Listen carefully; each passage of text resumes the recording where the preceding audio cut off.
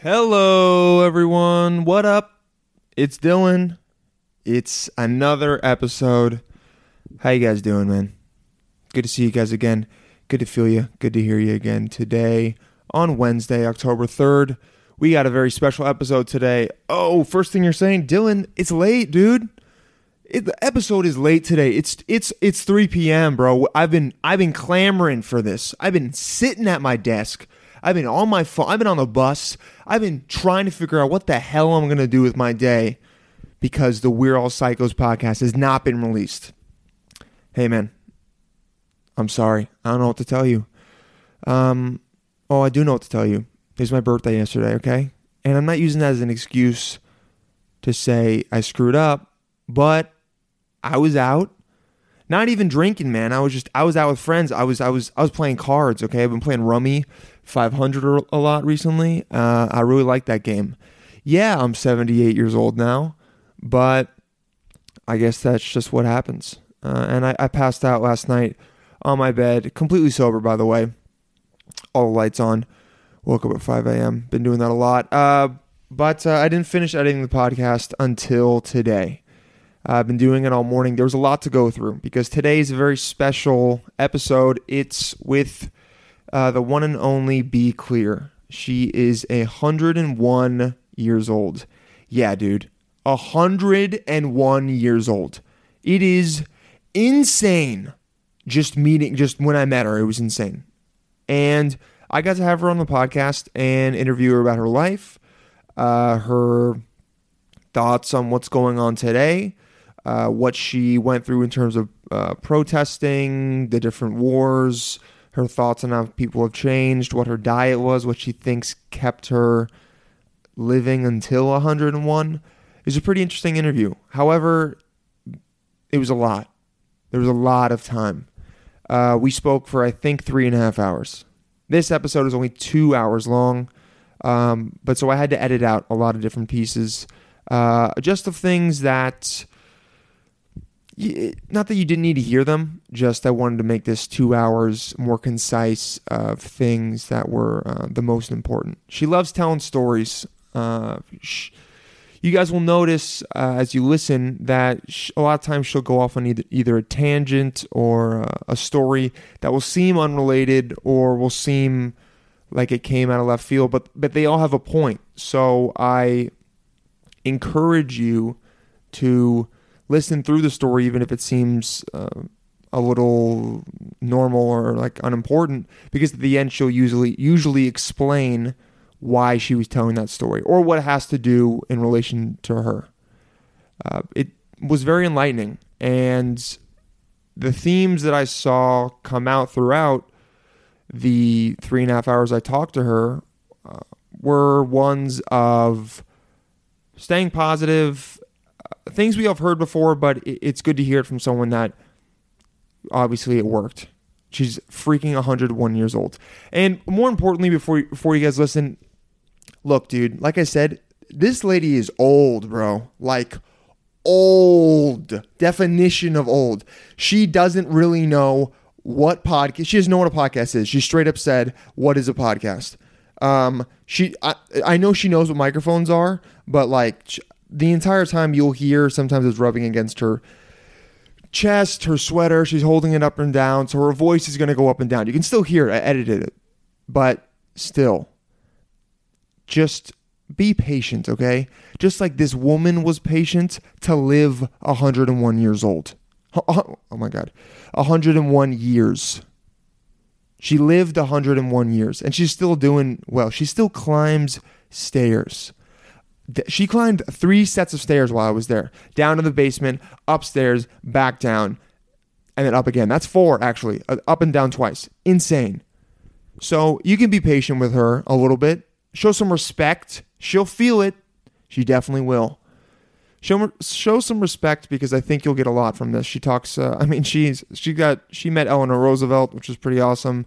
She saw the first IBM computer. She saw New York when it was much different than it is today, and she's done a lot. She protested for Vietnam. She low-key was a communist, still kind of is, but like in a chill way, not like a Putin way. And she's smart as hell and has always stayed curious and is really like one of a kind. For real. She eats well. She does it all. If you guys want to listen to some of the questions that you asked, those are in the second half. I'd say at about an hour 10 in. Oh, she met Trump, dude. I'm going to post that clip on its own on my Instagram, but that was pretty cool. She met Trump. Just so I feel like everyone has, but her story is very representative of who he is as a person. Have I talked to you guys enough? Are you sick of hearing me give you all this backstory before you hear it? Anything else? Oh, her pictures in her books, they're her lifeblood, all right? She told people, don't be a one-track person, all right? You're going to hear this again, but I'm trying to give you the little cliff notes before so you have these in your mind. Oh, because repetition is how you learn shit, That's what I'm learning right now. And no matter what, she allowed life to interfere and do its job because she accepted what was going on. Oh, and listen for the one part where she talks about when JFK died. You know how everyone's always like, oh, I remember I was here, I was there, I cried for days. It's so funny, dude. She's like, oh yeah, I was teaching and my friend came in and was like, hey, guess what happened? She's like, what? JFK got shot. She's like, oh, sick. And then she just goes back to teaching. Pretty gangster, to be honest. She didn't really give a shit about him. But all in all, an awesome interview. Some cool stories. She's cute as hell. She's smart as hell. She's an inspiration. Listen the whole way through. I don't really think you'll regret it. And if you do, don't tell me. You could. You know what? Go ahead and tell me. Tell me. No. Now I want you to tell me because it's going to tell me that you listened. And also, I'm going to come back at you, right? I'm going to clap back straight up. And if you're listening for the first time, welcome. This is who I am. But you're loving it low key. You're like, this guy's kind of psycho, but it's in a good way. That's how it goes, man. That's what the podcast is about. And next week we're gonna have comedian Jake Fromm on to talk about his sexual addiction. All right, guys, that's it for me. Follow me on Instagram to see anything about shows and new people for the podcast. And if you want to ask questions, you can go in there. I usually post right before I start recording if anyone has any specific questions. And if you have recommendations of someone you want me to interview, just hit me up, Dylan J. Palladino on Instagram. Let me see those. Tell me you're a psycho. All right. Now, with no further ado, be clear. You fucking crazy, man. You sound insane. Do you realize that? You should be medicated.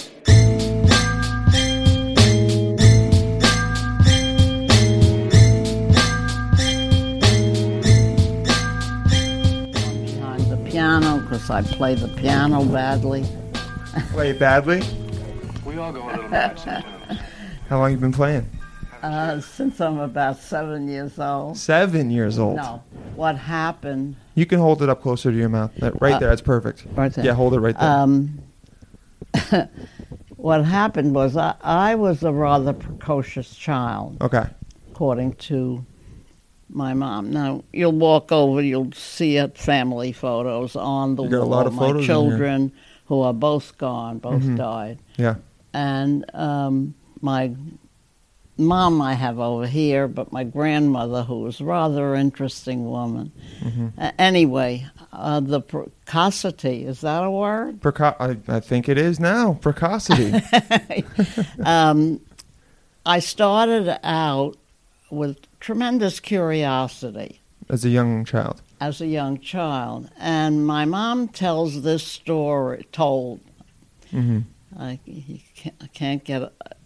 she's been gone a long time, but I still talk to her. Yeah, I still talk to her. She tells the story that when I was 5 years old, we were visiting friends of my mother's who had a country home. Okay. And this was in the countryside.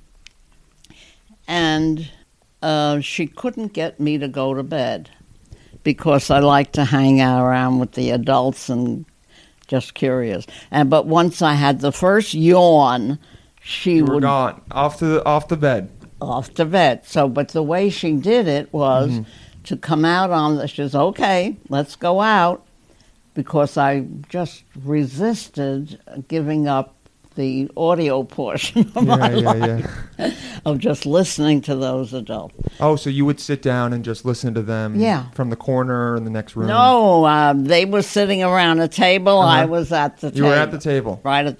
But I began to yawn, and that was my mom's clue. So she took me out on the front porch to say goodnight to the animals and to the plants. Okay. This evening, she claimed, I looked up and said, may I say goodnight to the stars? Interesting. So she said, of course. So I said goodnight to the stars. And she claims that I don't put my head down, but while looking up at the sky, I say, what's a star? And my mom was only 16 years older than myself. Okay. Both of my parents were 16 when I was born. And so my mom says, I really don't know. And she says, what's it made of? I asked 3 questions. Yeah. My mom said she didn't know. And then I began to get mad. I said, what keeps it up there? She said, I'll buy you a book, because at age 5, I was reading and I was doing simple mathematics. Really? Yeah. So this is leading somewhere. Oh, I trust you, B. Don't even worry about it. I know it's going somewhere. Yeah. So she bought the book, and of course, first she read it, and then I read it, and so on. Well, she claims she took credit for my eventual interest in astronomy. And actually, I became an amateur astronomer. I built my own 8-inch reflector telescope, which was a 10-foot tube. It's no longer here because it was ungainly and it's big. It was too big. And on my astronomical adventures in the world, I didn't need it. But you see, sitting right next to you. Yeah. Oh, yeah. Somebody there's a small little one right there. It's a non-functional. The Sky Searcher. Yeah. But it's a gimmick. Somebody gave it to me. Yeah. So we were living in my grandparents', the 2 nice folks up there. These were my maternal grandparents, and he was a rather affluent man. Okay. And they lived in Brooklyn. And every time I say that, people say, what part? And I said, I don't know the name that is applied to it, but I was born in their home on Kosciuszko Street. Oh, Kosciuszko, okay. So they said it's Greenpoint. I guess it's Greenpoint I now? don't know. Yeah, it's all semantics, right? Yes. You were in Brooklyn when it was like the original Brooklyn. Yes. He moved from Brooklyn, into Kosciuszko Street, and established his business there. He was in eventually trucking company, which his son, my uncle, had also, and his son is associated as well. With the trucking company? With trucking, yes. So, where did he come from? Where was your grandfather from? They're Austria, Germany, somewhere in there. But they were there. My parents were. My father was another story. Yeah. But my parents, maternally, were there. Were American born. Okay. But your grandparents were. But they came in about the 1880s. 1880s. Yeah. Wow. Maybe the end of the 1880s, yeah. So, they were quite American, so-called. Yeah. You got to be careful nowadays to say that. Let me tell you, why people still want to come here, got to be cuckoo. Yeah.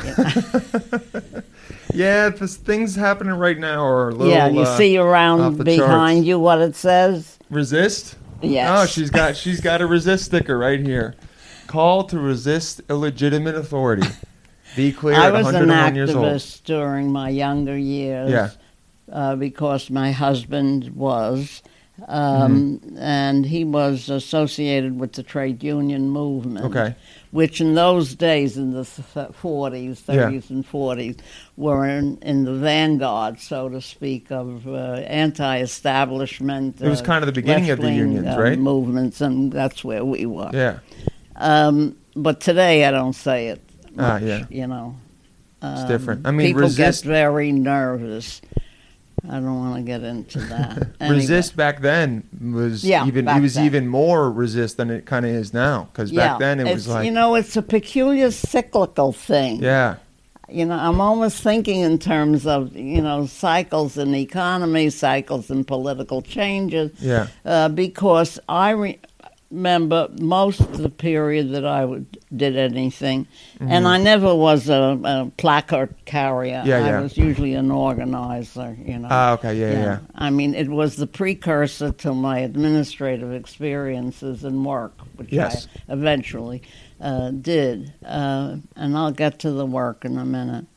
And so it colored my attitude for the rest of my life, you know. Yeah. Today, I'm physically unable to do anything physically. Yeah. But, you know, I give money. Mm-hmm. And I'm supportive of decent people and hateful of bad ones. Yes, yes, as most people are and should be, right? Yes, you're right, that's Yeah. right. And I'm not a quiet person, and you can hear that I'm rather verbal. Yeah, it's great. 101 years old, you got some resonance. Yes. You got a good speaking voice. Yes, well, because I've done so much of Yeah. public speaking. Okay, so anyway, let me just finish one little Go for it. early story, and then I'll move About the cosmology a little and faster into my life. So at age 5, we were living in Rockaway, Okay. because Rockaway in those days was an empty place. Mm-hmm. So my mom takes me to the local school, PS 42, and wants to register me in kindergarten. Yeah. And bingo, the person says to us, there is no kindergarten because we don't have enough children. So my mom's, so they said, can she read? You know, as if I'm not there, but Yeah, you know yeah. how the Yeah, they're adults not, they're are. not talking to you like the Yeah. precocious young girl that you are. So, of course, my mom says, me and my big mouth, of course I can read.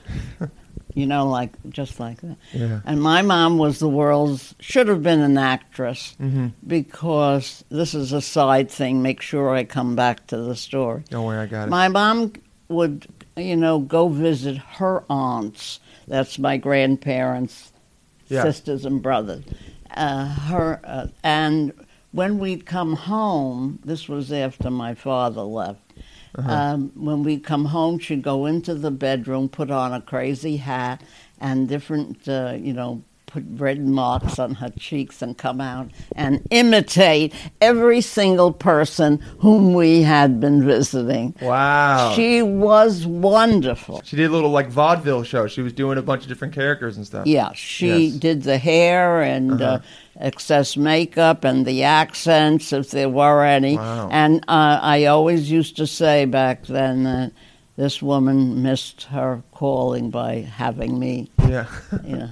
So anyway, Back to PS so they put 42. so they Yeah. so the principal comes into the room and says, "What's going on?" La la la. Yeah, yeah. Very autocratic. So my mom tells her, and she said, "Yes, if she can read and she can write and she can do sums." That was the expression for Sums. mathematics. Yeah. We'll put her in first grade. Now that happened.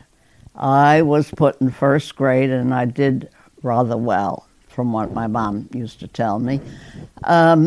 So that was the beginning of the push. Not only that, but I skipped a grade, Got it. and then I went to Rapid Advanced. Do you know about that? Yeah. RA, RB, whatever that was.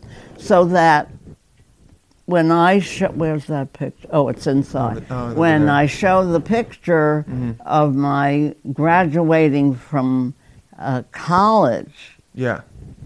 I was 19. Wow, from college. In what was So it, like that- 1925 or that, something? Or that was 1935. considered, my mom was very proud of that, but Yeah. I didn't permit it to happen to my own children. I Really? think it's a mistake because the rate of maturation of children doesn't quite keep a pace with their intellectual maturity. you know? Definitely. And anyway, I was not a social being. I was interested in school. I didn't socialize. I didn't have many friends. I befriended the teachers. Really? Yeah. So that I was growing up unevenly in Yeah. the sense that some social values related to my peers were not as good as my relationship to adults. Okay.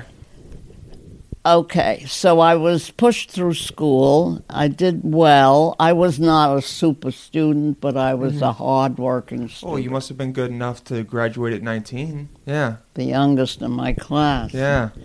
And you'll see the picture on the sideboard there of my graduation picture in the yearbook of the, graduation. And it's a picture, just says my name, and graduated from Hunter College. Hunter, yeah. In 1937 Wow. with a degree in geology. That Okay. was my thing. What made you want to study geology specifically? A teacher. Really? In high school, I went to Erasmus Hall when it was decent. So I took geology because in high school, in my beginning of the junior year or end of I forget which one, I had a teacher who talked about structure of the earth. Interesting. And I was just bedazzled. Blown away, yeah. And so that was my end. I wasn't interested in the nomenclature of the rocks and stuff. That didn't, Yeah. But I was interested Sedimentary in the and all that stuff. dynamics of the earth, the motions. The things that fascinated me were equators, Yeah. earthquakes. Yeah. Seismic activity. Yes. Yeah. See, at that point, tectonic plates were not known. Discovered? Oh. But because that I bought a book, I had to teach it to myself. Yeah. So but the dynamism of the earth, Yeah. in terms of volcanoes, earthquakes, waterfall, anything that was Part of the geology, part of how the earth was working. had to have dynamics. That Yeah. was my mountain building, and lava flows and things of that nature. What did they think was, at that point in the literature, what did they think was causing? They didn't. Really? The structure beneath the continents never thought of it. They were just floating. Just they were floating. just there. Okay. I don't even think the concept of the floating idea Was there because yet. that came with the tectonic plates. Did they theorize about Pangea yet, or no? Pangea, yes. Yes. Yeah. That Okay. was, was known. knowledgeable. I can't separate, what Okay. I didn't know and what I did know. It at was that. a while ago. Yes, sort of. But, it's amazing that I remember so much. Yeah, it is. I have trouble with numbers. Okay. Current numbers. Yeah. Even telephones, only one or two I can, memorize. But Yeah. normally I still use my little book. Yeah. Yeah, so I guess certain numbers, but numbers relating to the geological aspects of the earth, that I remember. Ah, really? See, yeah, because I've studied the brain a little bit on my own. The things that are imprinted and remain are those that you repeat Yes. over and over again, you know. So, you know, dimensions sometimes I remember of the earth and depth and so on. But can I indicate a funny incident related to geology? 100%. Okay. This is now, I'm jumping many, many years, and my husband's gone. Okay. And the first thing on my mind after, you know, getting over the sorrow, he was a very interesting man. Don't want to get into him. His picture is behind you. Here? That's my daughter's. This one. Yeah. A dashing young gentleman, that is. Yeah, Wow. isn't he though? Yeah. Wow. And is that was he in the Army? Is that an Army He was in uniform? the Army. Ah, A non-combatant. non-combatant. We'll We'll get there. That's a story by itself. Anyway, I lost my train of thought. It was numbers for a geology story. Yeah. There we Okay, go. Larry. This is the Larry story. Larry. Yeah, well, it's related. I believe it. I went through a lot of guys. Oh, To put it mildly. that's the best way to put it. You've lived a full life and known a lot of people. Yes. What happened was that I had a research grant with NASA doing climatology. Okay. The building was at Columbia. Okay. So I was registered to work there. And then the people who were monitoring it were from the Academy of Sciences. The woman who was the director of education got a hold of me and she said, when we finish here, this was a summer, you know, Yeah. 6 to 7 or 8 weeks, I don't remember exactly, and up at Columbia. And, you know, it was part of my prep for my doctorate. Ah. So anyway, which I never finished. You never got it. No. Life interfered, so I let life do the You let job. life do the job.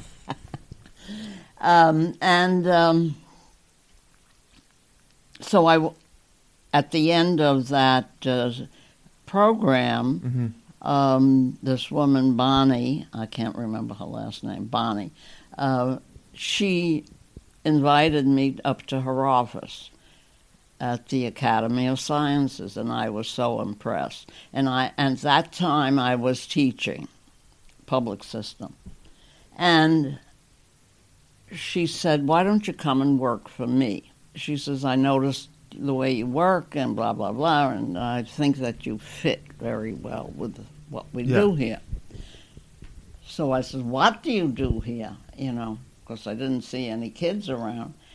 She said, we organize programs for gifted teachers and children. Mm-hmm. Oh, I said, that sounds interesting. Yeah. You know, what a different way for me to use what I know. Yeah. So that was my introduction, and where I remained for the next 20 years was with the Academy of Sciences as the director. At Columbia, or where was this at? And that was, the Columbia thing was just... where you were getting your doctorate, where you met this Yes, woman. right. And you were the director at the Academy of Sciences. And she was at the Academy of Sciences and the director of education. This was just the beginnings of computers. Okay. And she was tapped, smart woman, but not a good administrator. Got it. As I soon found out. Once I went into her job, oh, what a mess I had to straighten down.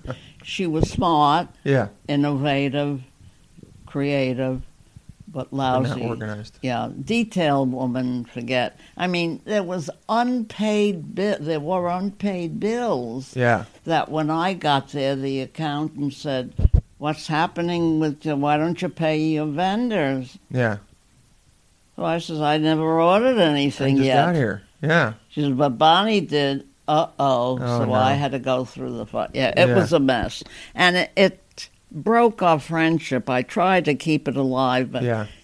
she was too sloppy for me. I mean, as you can see, a neat Very tree. organized, neat person. It looks great. Yeah, everything in here is better than I could ever hope my apartment to look like. Well, I don't expect everybody to be as cranky as me, when it comes to, well, I have a housekeeper. Who, Yeah, that helps. But, to me, my pictures and my books is my lifeblood. Yeah. And this is where every room in the house has shelves for books. That's my son up there, smiling with the bow tie. That's your son. Peter was born with a dysfunction of his autonomic nervous system. Okay. A rather rare thing. And we didn't know, what to do. But he didn't breathe at birth, and he was put into a whatever they call it. Incubator or something? Incubator, thank you.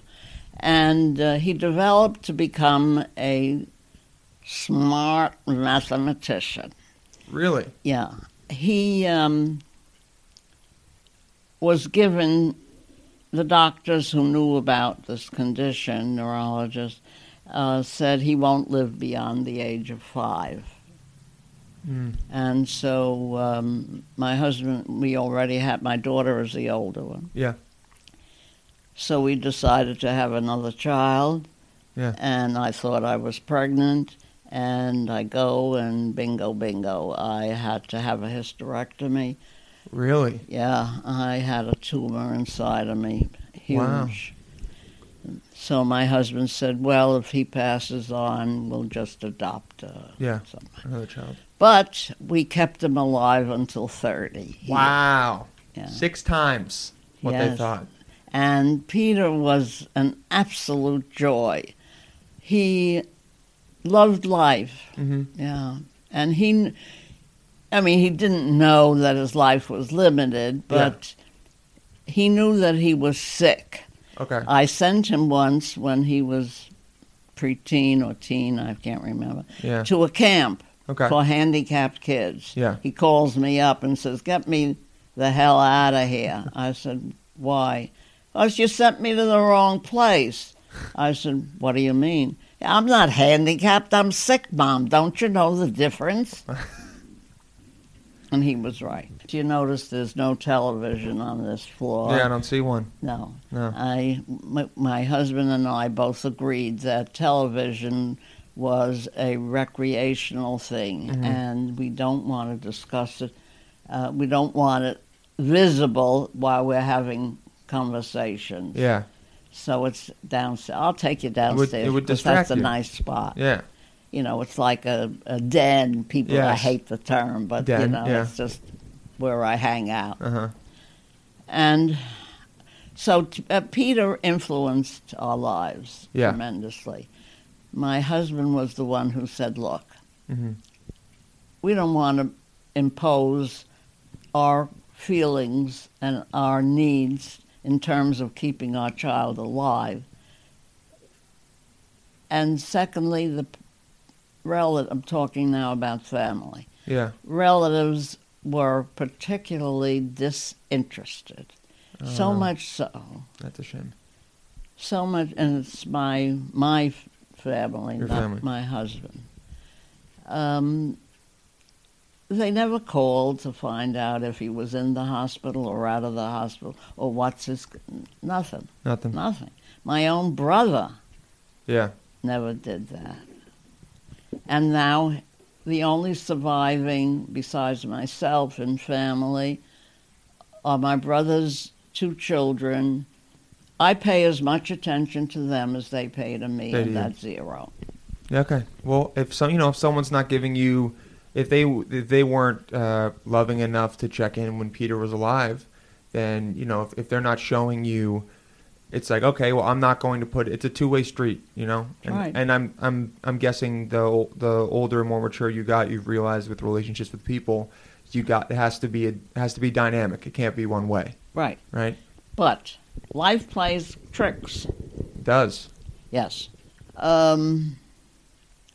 In 2008, Mm-hmm. Companies went belly up. Yep. My brother was an affluent CEO of his Okay. own company, and we did not see eye to eye very much on very many things. He brought me actually to Forest Hills. I'm in this house 62 years, Wow.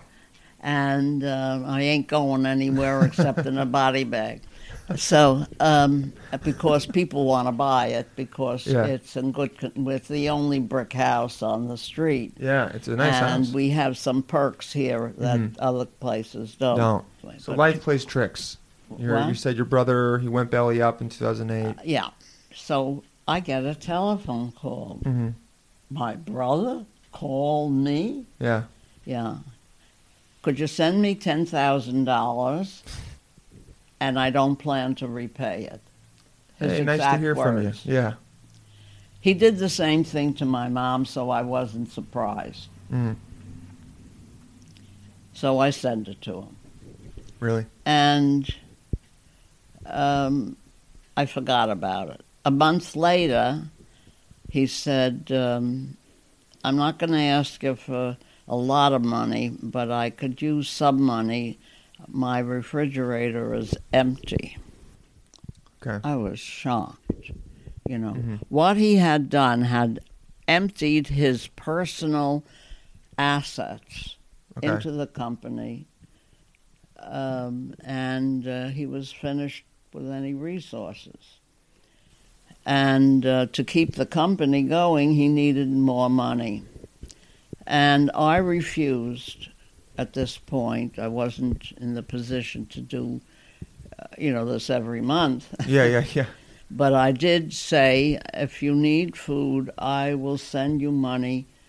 I'll send you a check.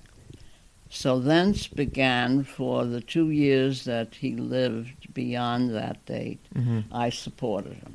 Wow. How'd you meet your husband? Oh, that's a cute story. All right. I was living in Brooklyn, and my husband was as well. And I was newly out of college. Okay. Yeah. This is, I met him in 1939. Right when the war started.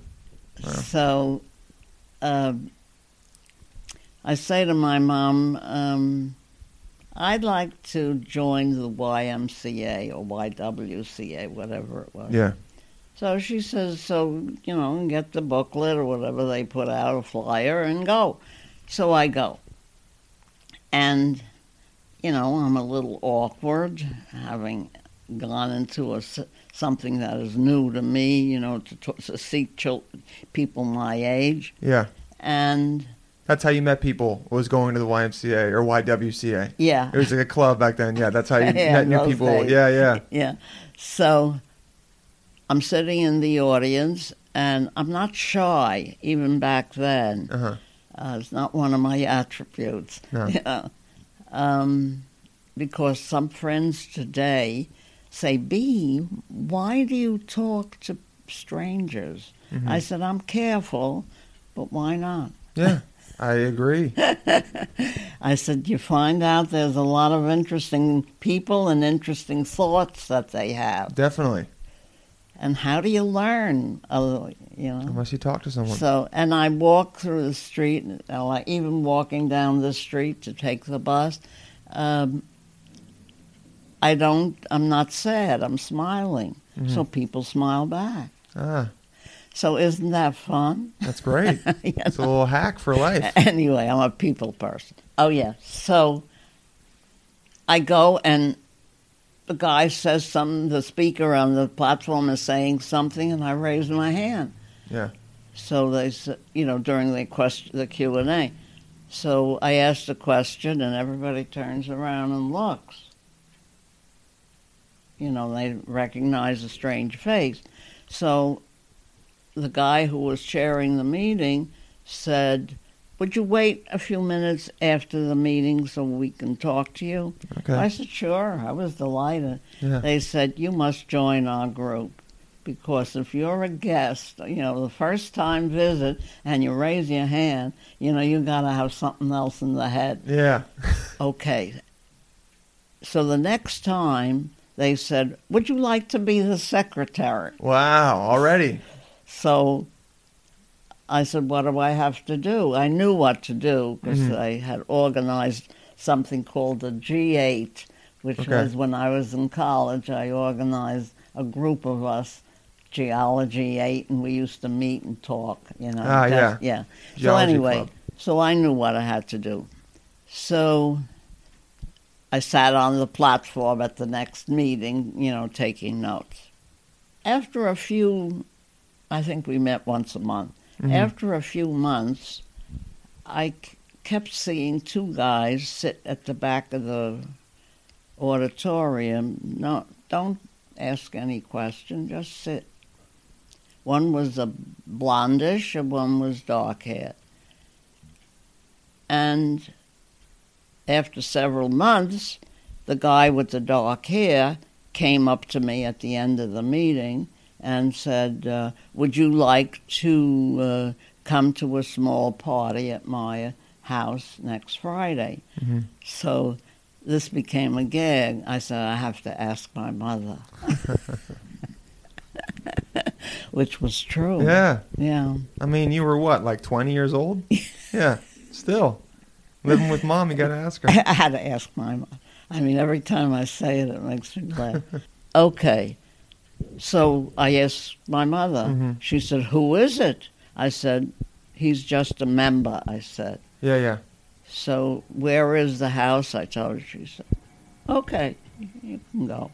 So I had assumed that this guy with the dark hair was my date, was the guy who invited me. He opens the door and he says, this is my girlfriend. Points to a girl behind him. Oh, I was disappointed. So he says, come, I want to introduce you to somebody. And there was my husband. Was he the blonde-haired guy? What? He was the one with blonde hair? Was that who it was? The blonde, yes. the blonde German. Yeah, right. The blonde German. So, and it was the way I describe it in that book.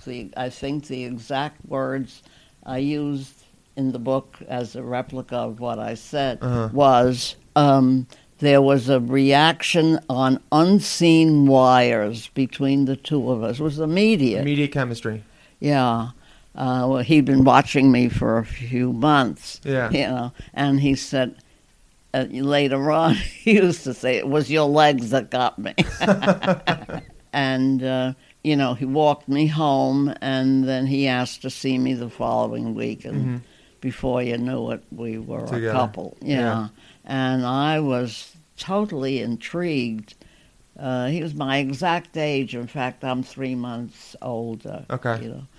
But he was so knowledgeable, and I never knew anybody, I knew nobody, that, who knew everything about, trade union. He was a trade union guy. About the unions, about, the left-wing movement. So he was involved with that around 1939? Right. That's when you met him, around 39? 39. And so is that how you got involved in trade union stuff as well? That's how I got involved with things. Yeah. The last thing we did together was the protest against the Vietnam War. You guys protested it together? We went to Washington and joined a bunch of people. A protest there. But I did some outdoor things, but my mom got hooked. What she did, she became, there's a picture there of a whole bunch of women dressed in uniforms. Yeah. She belonged to an organization called the American Women's Voluntary Services. And what they did was to raise money by selling war bonds. Okay. And my mom, that's how I discovered that she was involved as well. I was walking in the neighborhood in Brooklyn, and there she was on a street corner selling war bonds. And Which- she was one, I told you she had this knack of acting, Yeah. and she became, I think I got the sense of public speaking from her.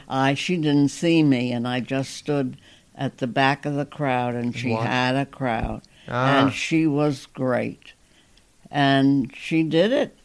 Was- She raised a lot of money. Was the women, the voluntary service women, was that who that picture of the girl with the muscles? That's No, not the her? girl with the muscle is a better Uh-huh. a story. That represents the working woman. Okay. Yeah, that was to show, that women were in the workforce because the guys were Out fighting the war. fighting the war, except my husband. Yeah. That's a whole separate story.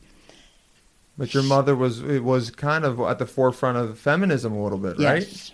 She was pushing She was the cause. fine.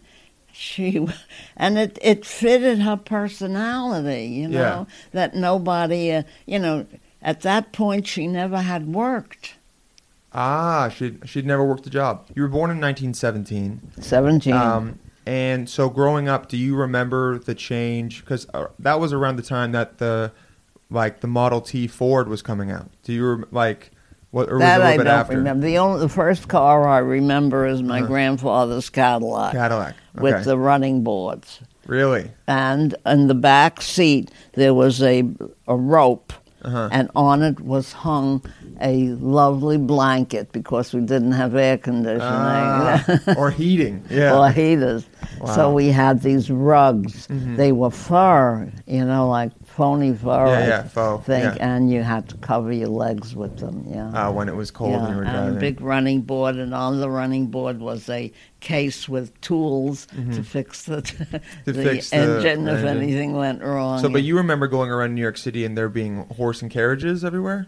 I don't remember, except no, No. I don't remember the Okay. horses, because by the time I became aware, Yeah. I think they were gone. They were fully gone. Yeah, And so you were born in 1917, which was the end of World War One. that's right. Yeah.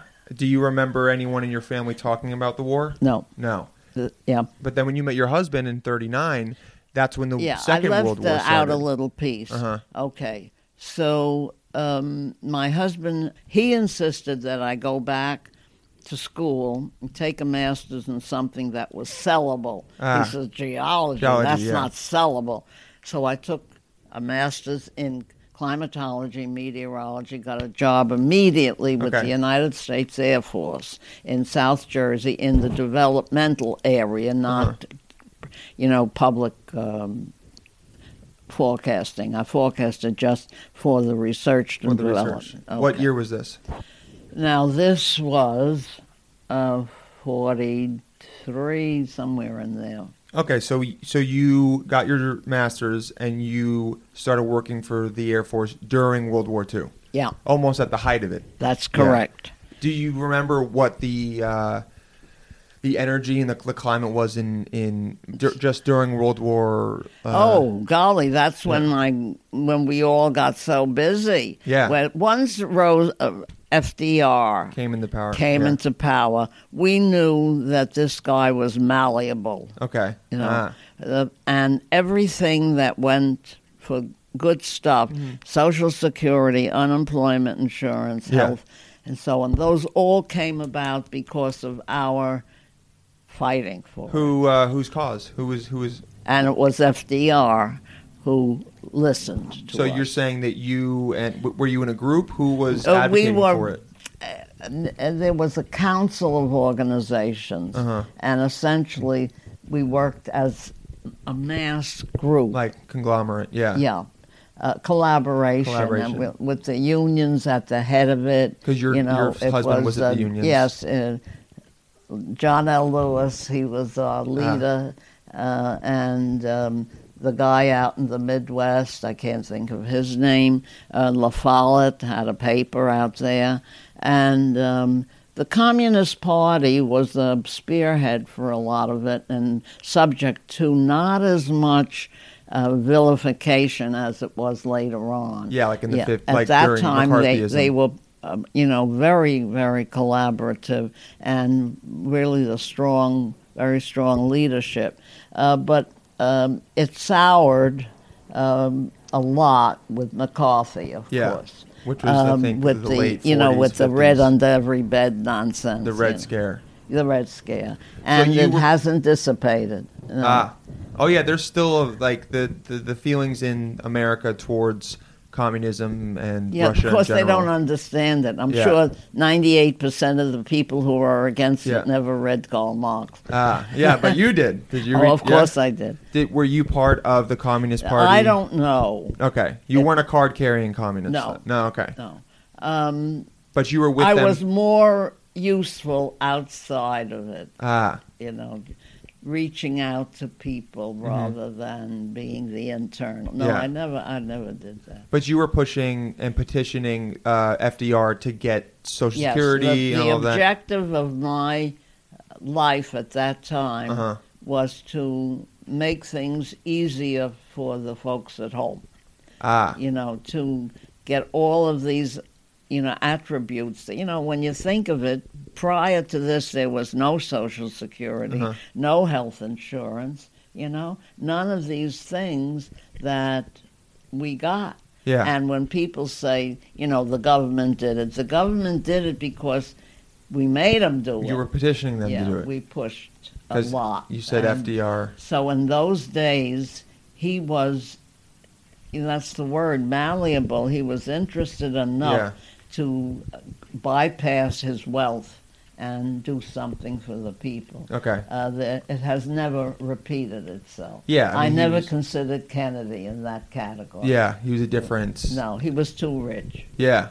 But you see, FDR was rich, but he had an infirmity. Yeah, so he felt... He had, polio or whatever, the stories about him fighting not to let the people see him infirm. Oh, yeah. He practiced walking from there to here to get to the podium without help. Yeah, so no one saw.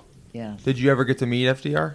What? Did you ever meet? No. But I did meet Mrs. FDR. Eleanor. Yes, that was my introduction. That's such a cute story. That was my introduction to large public speaking. Okay. We went down to Washington because Mrs. Roosevelt was a sponsor of a World Youth Conference. Okay. And there were representatives from all over the world. And my husband thought it would be a good thing for us to go down and either listen or talk. Of course, they gave opportunity to certain segments, for all segments to talk. So we had 2 rooms, I remember, and we had eloped. So we were officially married, but nobody knew except friends, not with the family. Yeah. And what year was this? This is my actual marriage, 41. Okay. 41. Yeah, April 12th. And anyway, I don't know if it was before or after this thing. Because an event took place. So, which story am I on? Eleanor. Eleanor. Yeah. So we're in this room, and there's only one other woman, and the most of them are men. Okay. So it's afternoon before the day where the event was supposed to take place, and they decide that I was to be the speaker for New York. Wow. So I look at them. I said, you must be nuts. I've never spoken in a group. He says, it doesn't make any difference. Don't worry about it. We'll fix it. I said, can I read? No, you're not allowed to take any notes. So I said, what? I was petrified. Yeah. I don't think I slept that night, So the day comes around, and I'm marched onto the platform, and there sits Eleanor. Yeah.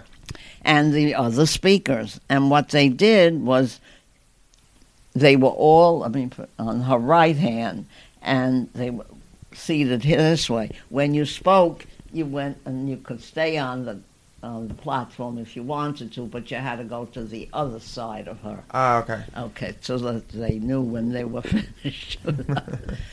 Well, my nails have always been long. I had cuts In your in hand? my palm. From being so... Tense. Oh, man. Yeah. I mean, can you imagine there are thousands of people? This is the huge It's editorial. the First Lady. Yeah. And Eleanor. Well, I'm now moved up, sitting right next to her. Uh-huh. And she sees what I'm doing. She says, they're going to bleed. Don't do it anymore. She says that. Yeah. Ah. But you know, with her squeaky voice, Yeah, her yeah. voice is up here. And then I go up here, but I never bite nails. But, Uh-huh. you know, You just have them by your mouth. so then she squeaks out, don't be nervous. I said, I'm terribly nervous. Uh-huh. She says, just make believe you're talking to Uncle John in your living room. So well, how do I do that? Pick out some guy and talk to him because the lights are going to be on you. You're not going to see them anyway. Yeah, So yeah. just talk to John. Mm-hmm. She says, the lights will be in your eyes. You won't be able to see him. So just think about John is sitting in their living room and you're discussing whatever you're going to talk about. Kind of like the fireside chats that FDR did. I tell you, with her squeaky voice, she reached me. Uh-huh. And I did exactly what she said. And that was my first experience and the best advice I ever had For about public speaking. So that's what you would tell people nowadays is if you're Yes. going to speak in public, just imagine Yes. speaking to one person. One person. And from then on, you know, for organizations and later on, Uh-huh. it was a breeze. Yeah. I mean, because you had met... Because I had the clue, Uh-huh. you know, that the lights will be on in you. You couldn't see anything anyway, so just pick out somebody to talk to. You know, so I did. So she was sweet and Yeah. wonderful. And when I came back and sat down on the other side, Yeah. she grabbed my hands. Wow. She said, good job.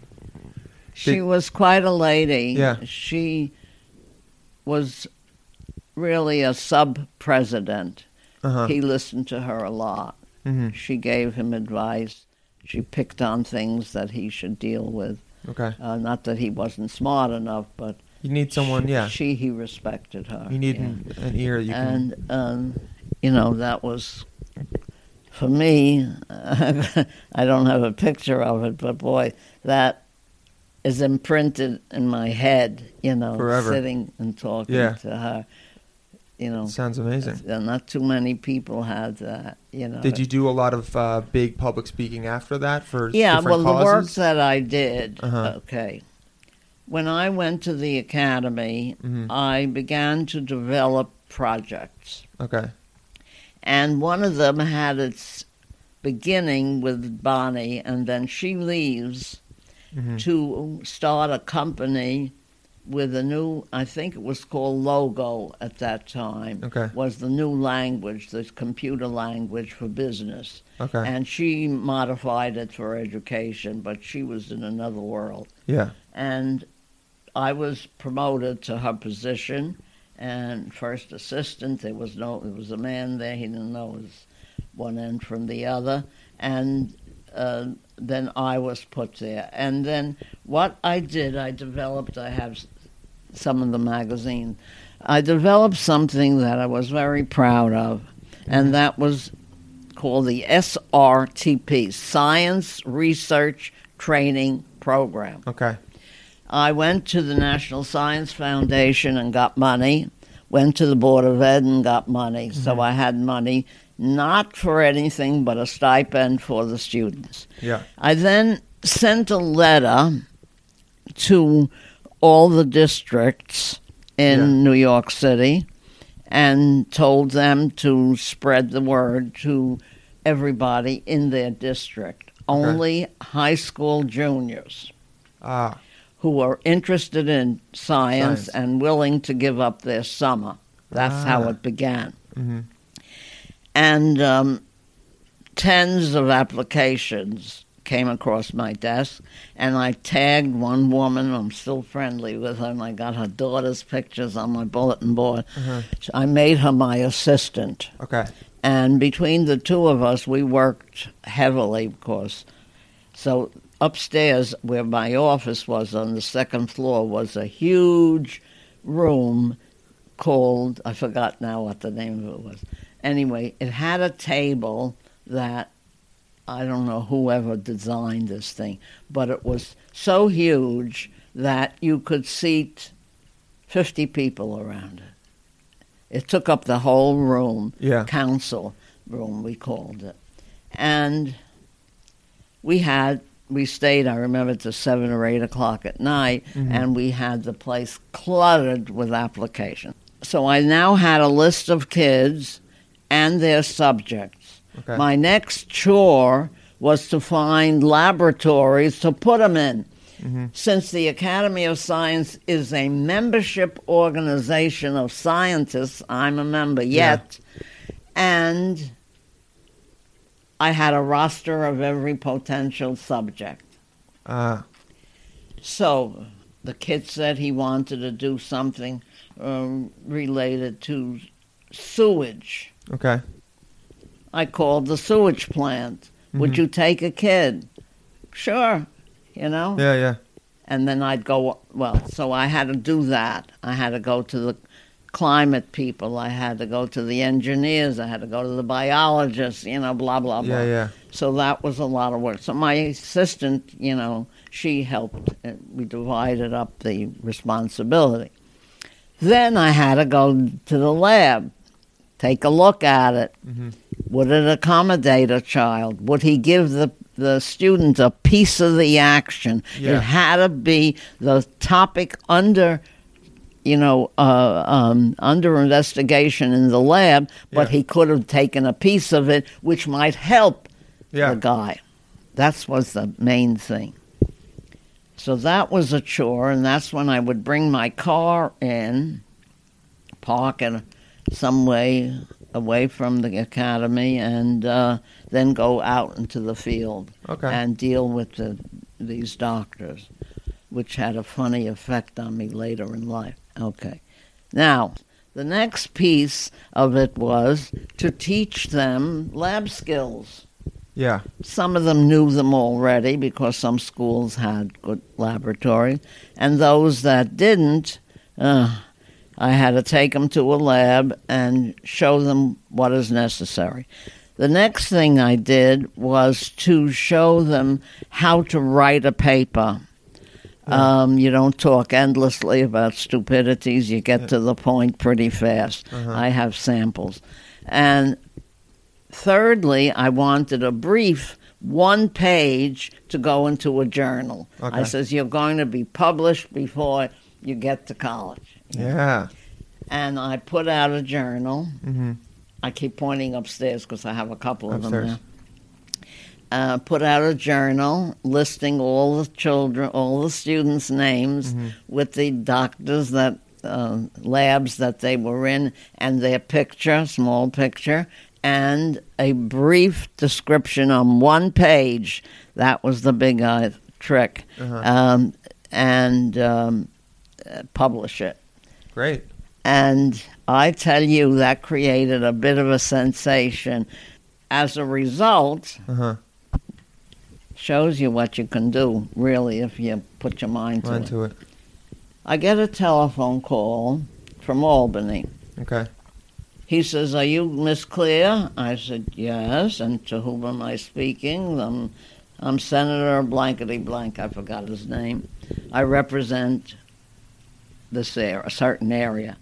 He says, hey, he was so funny. I just got this thing that you put out. I said, which thing is this? He said, it's the booklet with all the kids' research. Oh, I said, yeah, that's the journal. Yeah. I said, why? Why are you calling? Why can't I have it? I said, you can. Why don't you invite me up to your town? No, he says, come to Albany. Okay. So I took Lois, my assistant, and we went up to Albany, met this guy, Utica, that was his city. Okay. And he said, would you talk? I said, I know how. He says, I'm going to have a committee meeting of the education committee. Would you talk to them about what I asked you? Sure. We did, and they applauded, and they were happy. And then I go over to this guy, and I put my hand out like this. Ah. He says, what's that? I said, cross my palm with gold. He said, why? I says, I pay the kids. I don't pay the scientists. Oh, okay, I got money. Uh-huh. Okay. So I came up to Utica, Mm-hmm. and I told him what it was predicated on, my finding laboratories or someplace. Yeah. So it was hospitals. You know, I had hospitals. There was a junior college. I found some labs there that they would take, and a couple of industries. So I was in business. So that meant I had to go up there, and I had to find a liaison. So there was a small college, what do they call the 2-year college? An associate's degree? Yeah, Yeah. what these associate degree places. And I went there and got a name of a guy, and I said, you're my liaison, I'll give you a couple of bucks extra. So you were expanding this science? SRTP. SRTP So I program. expanded it there. I got a telephone call from Corning. I did the Okay. same thing there, and I went to Cooperstown. I did the 3 cities, upstate New York, did the exact same thing, but I now was spread out. Yeah. So people got to know me, and people got to know the program. And this was in the 50s? Okay. Right, This- 50s and 60s. This was after you had worked for the Air Force. What? This was Oh, no, yeah. this is after. Do you remember where you were on Victory in Europe or Victory in Japan Day? Not really, but I know where I was when... Who died when... FDR died? Or No, the next one. The assassinated one. JFK? Yeah. When he died, I was in the classroom, and my friend, whom I'm still friendly with, Eleanor, we've been friends for 50 years, she had left teaching and was in computers, and she comes running in, and she says, guess what happened? I was in the middle of a class. Yeah. Anyway, okay, let's go back and finish. I forgot where I was. SRTP. SRTP, yeah. So that was really very, very effective. Mm-hmm. Well, I'm approaching, my 80th birthday, and I'm still Okay. working. Still working at the Academy of Sciences. Yeah. And I cut back to 3 days. I'm now called a senior associate or something, some fancy name.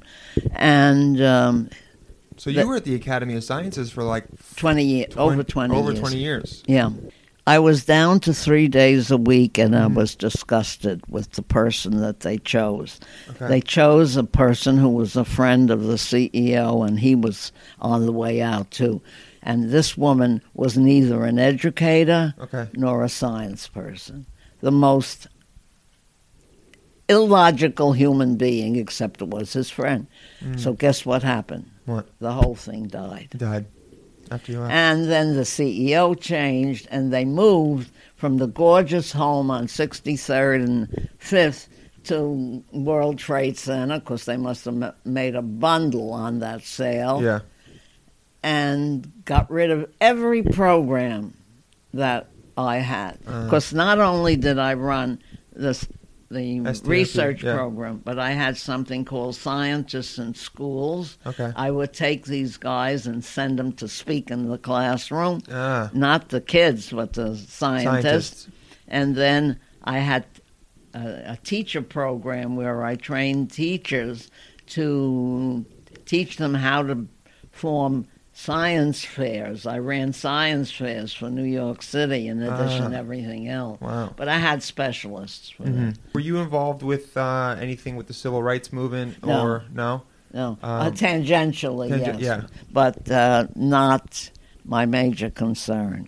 What about Vietnam? Were you? Yeah, Vietnam, bugged the hell out of us. You were protesting for it? Yeah, we went to Washington for the mass demonstration there, and there was a bus. You know, they lined us up behind a barricade, and on one side was a wire, and on the other side were the buses, and the FBI guys were on their hands and knees looking out of the window with cameras. Oh. You know, and we all went, Stuck out your tongues to them. So they didn't do anything with it. It was just intimidation. Just trying to intimidate you.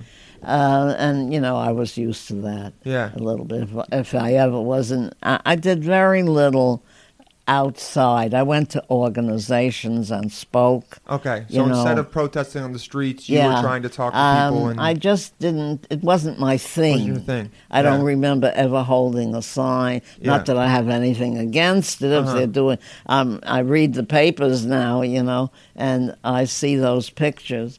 It's Women's does my March heart and- good to see the movements. But the problem, well, I don't want to get into current news. You can. But one point only, in that it won't hold Okay. and it won't be effective Yeah. because there's no leadership. Okay. What we had was the trade union movement, Yeah. who was supportive, and they were at the head of the thing. But now we've destroyed the trade union unions. movement in the United States by The unions sending are now away kinda food corrupt to too be now. stuff to be manufactured off-site. Yeah. I mean, China has it.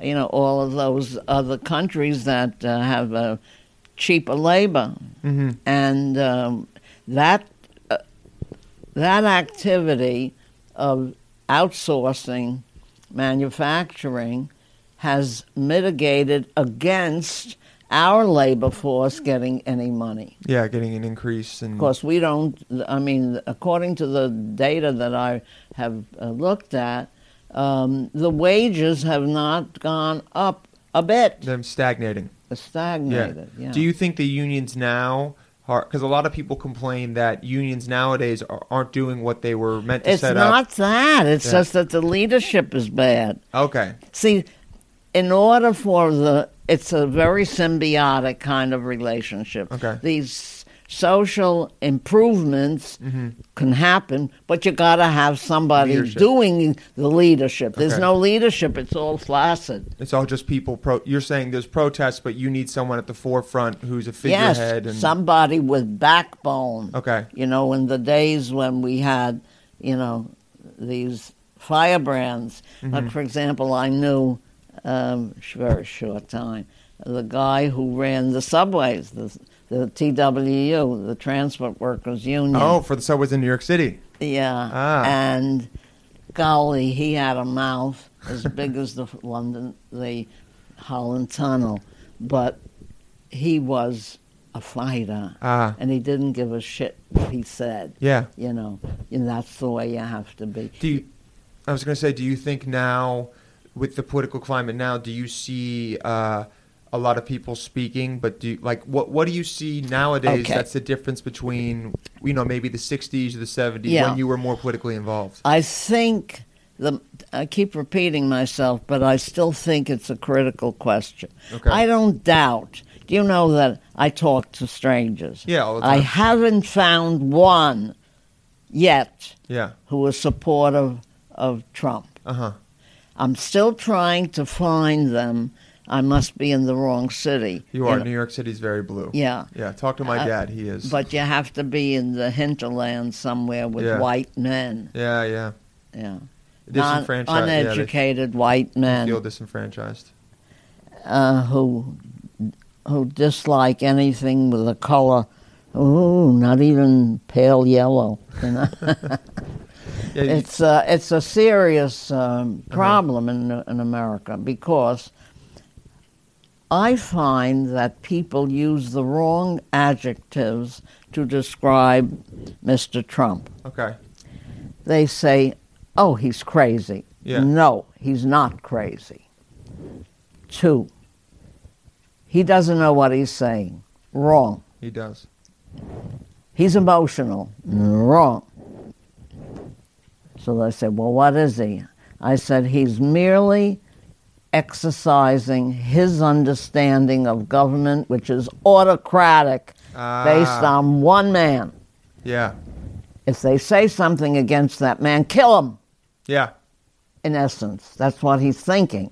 Top dog. He's used to a business where he ran it, where it was like what he says goes, and if they don't, they're fired. Right. They're out of there. In the paper today, guess what? Or yesterday's, what I read. That Rod Rosenstein looks like he may go. Uh-huh. Guy is a decent person. Yeah. He opened his mouth too wide. Gotta go. Yeah. Of course, he said it publicly. I think we should get rid of the president. You don't do that publicly. Yeah. And he's the guy in charge of Mueller. Mm-hmm. Now, what's going to happen to Mueller? Well, there's enough that I think he could probably end it. Yeah. Without, I don't think he has much power to do much to Trump beside what he already has. You think Mueller, if he had something, he would have already dropped it? Yeah. He would have ended it. Yeah, he would have ended the presidency. But there are people who, in the know, so to speak, who think they still have incriminating evidence against Trump. I think he covered his steps rather well.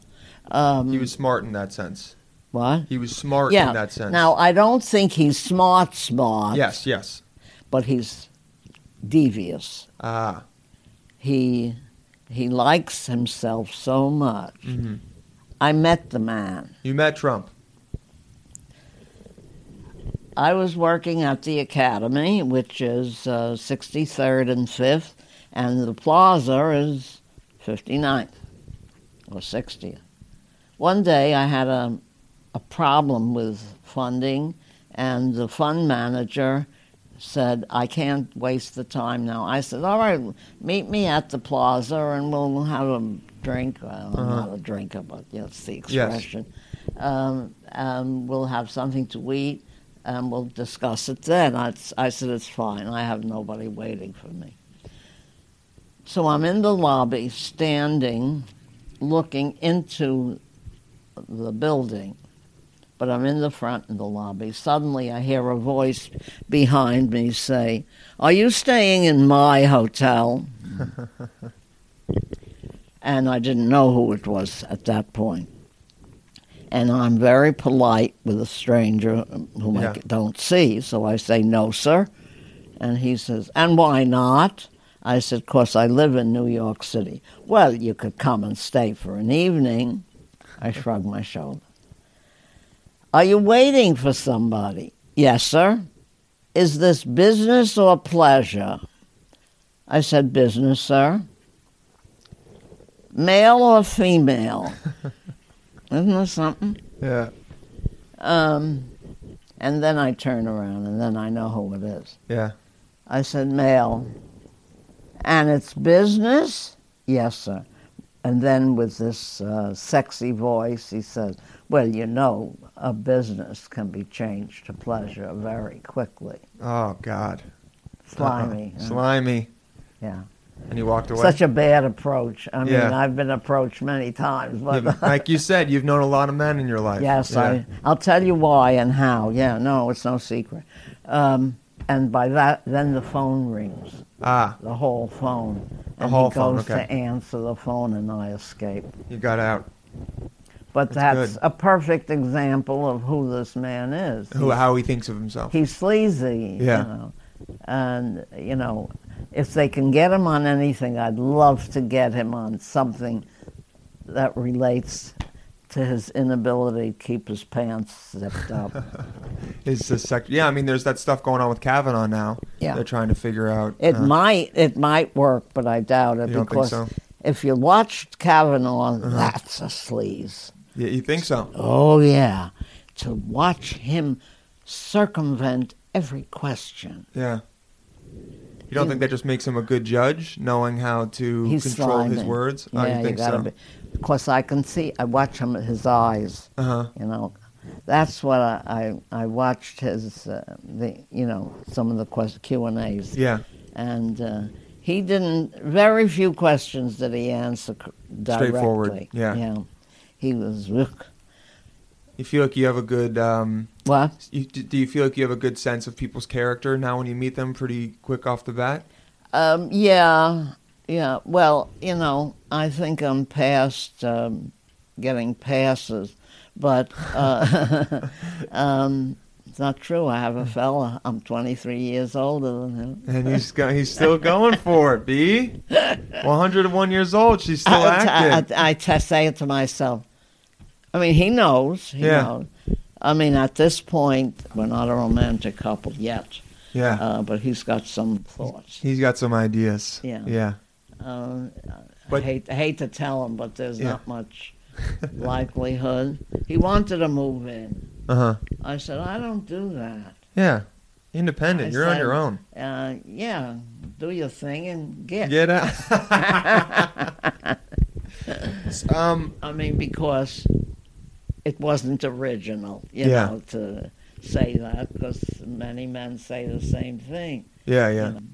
But I was saying, dealing with is there something that you've learned that helps you when dealing with people passing away? Because people listening would, from someone who has lived this long of a life, a lot of them would probably guess you might have, after the second, third, or fourth time, figured out a way to. I know it never gets easier, but something that you maybe do to help yourself get through it. Okay, now I'll tell you my secret. Okay. Karen, my daughter, died in February of 2010. Mm-hmm. What this little vignette that I'm going to tell you happened in the spring of that year. Okay. Maybe 3 months after her death. I wake up in the morning. I'm not an early riser, no. And in the back bedroom, I have a full-length mirror. Okay. And for some reason, I use it just to check my clothes. Yeah. I'm not got bat wings out here. Anyway, so I went into the back bedroom. I used to call it Peter's bedroom, but Karen slept there at one time. Mm-hmm. Anyway, and I look at myself in the mirror, and I say, "You look like shit." That's exactly right. I'm a lady with a good vocabulary, but I love to use slang. Yeah, it's the best. It's the most fun. It's all, cut through all exactly. the garbage. All the BS, right? Yeah. And you get so much of it. Anyway, and I start to walk out of the room, and I go back, and I look at myself in the mirror, and I say, so what the hell are you going to do about it? Well, I think maybe... I don't say you. I say I. I'm obvious. I'm rational. I think you should wash your face, get dressed, and get the hell out of here. Okay. So I do part of that. I get dressed, wash, and decide to do what I do on a normal day. I didn't cry. I sometimes do. And I get that out of my system, and I wash my face, and I come back to reality. Okay. I do cry. Yeah. You have to. Yes. Yes. Because it's all locked in there, and I don't want to leave it there. Yeah. Because it's painful, and I have a pacemaker. I've got to be careful. Yeah. So I come downstairs, and the first thing I do, I did it this morning, I opened the back door. Okay. Because there's the little garden back there. Yeah. That morning, the lilac tree was in bloom, and the aroma was fascinating. Okay. And I smelt it. Took a couple of deep breaths. Suddenly, I see a mourning dove come and sit on a branch and tweeting away. In my head, I said, hello. I live a lot in my head. I'll tell you about that, too. I didn't say it. I just thought it. And suddenly his partner, because mourning doves usually are in twos, that I knew. I feed birds. I'm a bird lady. And they're tweeting away like crazy, and I feel the beginning of a smile on my face. Mm-hmm. I'm not aware of it yet, but I know that I'm beginning to smile. And after a sufficient amount of tweeting, the two of them leave, and I shout out loud, "You never said goodbye." And I burst into laughter. And then I'm aware of my laughter when just 5 minutes ago I was at the depths of grieving. So I said, I'm a non-religious person. Yeah. So I said, I must be thinking of Karen, and I'm laughing for her, because she would do the same thing. Yeah. So I start walking into the kitchen, and this mantra keeps repeating itself in my head. It says, 2 doves in a lilac tree. 2 doves in a lilac tree. I put down a plate or something, and I jump. I'm not a good jumper, and I clap my hand. I said, that's the title of the next book. So the title of the book, I have the front page done. I mean, the cover. The artist gave me a copy. It says just what I said, 2 doves in a lilac tree. And the first story in the book is what I just told you. And so I've been using the mirror as my therapy. Okay.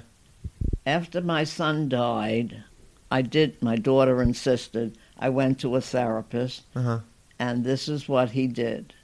He gets 2 paper cups, and he gives me one, and he takes one, and I'm wondering what the hell's going on. Yeah. And he says, let's imagine that we're at a cocktail party. I said, sir, I don't go to cocktail parties. I don't drink. Yeah. He says, well, make believe. I said, I'd rather not. And I gave him the cup back, and I left. I never went back. Wow. Because he was stupid. Yeah. Yes. I mean, he should have, sort of prepared me for the stupidity. Yeah. I went to several other. It's not my thing. Therapy. I think I function rather well by using my mirror. You didn't even give him a chance to do his exercise. His exercise, yeah. It could have changed your life, B. Oh yeah, I don't want to change. You don't want to anymore. change. It's changed enough. No, so So you use the mirror to talk yourself through things. Yeah, I talk it out. But lately, I've been talking in my head, and my head disturbed. The concept is not bad because I write stories first in my head and then on paper, and decisions, work in my head first. But I live too much in my head, I think, because I'm alone. And sometimes I shout out loud just to hear a voice, and I'll say, it's enough, stop it. To tell yourself that. Telling myself. And if I talk to myself that way, I will stop. But sometimes I tire, if I'm standing for 2-3 hours doing something, watering I have 100 plants indoors, So if I'm doing a chore, something in the house that requires concentration, a minimal amount of concentration, I'm not conscious of thinking. Yeah. But if I'm quiet, as I have to rest periodically if I'm doing physical work, and I do, physical things, then I get annoyed with myself. Now, I couldn't fall asleep last night. Okay. Now, this is not new, but it's something that is happening because I'm not physical. For the past week, for a reason I can't fathom, I have not gone out of the house. Okay. So I was thinking today, because tomorrow they say it's going to rain, and I don't go out in the rain. So I call this living in my head, It's not bad. Yeah. I don't have bad thoughts. Yes. I'm dealing with things that I want to say. Got it. Do you remember? You've lived through technology coming about. Oh, Have man, you- did I Yeah. ever learn from that. You Yeah. know what I saw? What? The first IBM computer. Wow. I had to put, it was in Pittsburgh. Uh-huh. I think so. Yeah, I think Pittsburgh. Yeah, I know I can it was check. west of. What you had to do, Uh-huh. first of all, it was about 20 consoles, one computer. With 20 consoles. Right. In a room Uh-huh. twice as large as this. Yeah, and this room's And like they 20 were feet long. all around the outside Ah. of the room. It was in Pennsylvania, Mhm. and I had heard about it and didn't know what the hell they were talking about. So I took two other teachers. I was teaching at that time, Okay. and because we had mentioned it in class or something. Yeah. And I took a bus. We took a bus and went Uh-huh. out there. And I didn't understand what the blankety blank they What's were going talking on? about. Yeah. But I had to put a coat on, Uh-huh. and it was cold. They kept the temperature down in that room, Yeah. and that was one computer. Those Wow. consoles were necessary. I don't understand. I Yeah, don't yeah. remember. But that was quite an experience. I also went to a blast furnace, Okay. and that was also, maybe it was West Virginia. I was curious about everything. It seems like you've always been curious your entire my life. whole life, And yeah. do you think that's one of the things that's maybe kept you going and energized That's and what alive? someone else said to Yeah. me. I mean, you have a necklace on that has a question mark right now. I feel like that's a good representation of you as a person in many ways. Yeah. You're always questioning, right? Yes. Yeah, I can't allow anything to go unanswered. And so, to me, a human being is, to me, fascinating if I only knew what went on. I was a woman. I used to have a dog. Mm-hmm. It was killed by accident when it was crossing Oh, jeez. the road. Questioning, always being curious, What? always being curious. You have the question Yes. mark on your necklace. Oh, yeah. Yes. This has got a story behind it. Go for it. Okay. I have a collection Uh-huh. of pendants Okay. in silver. Uh-huh. I don't, as you can see, Yeah. I see. buy silver.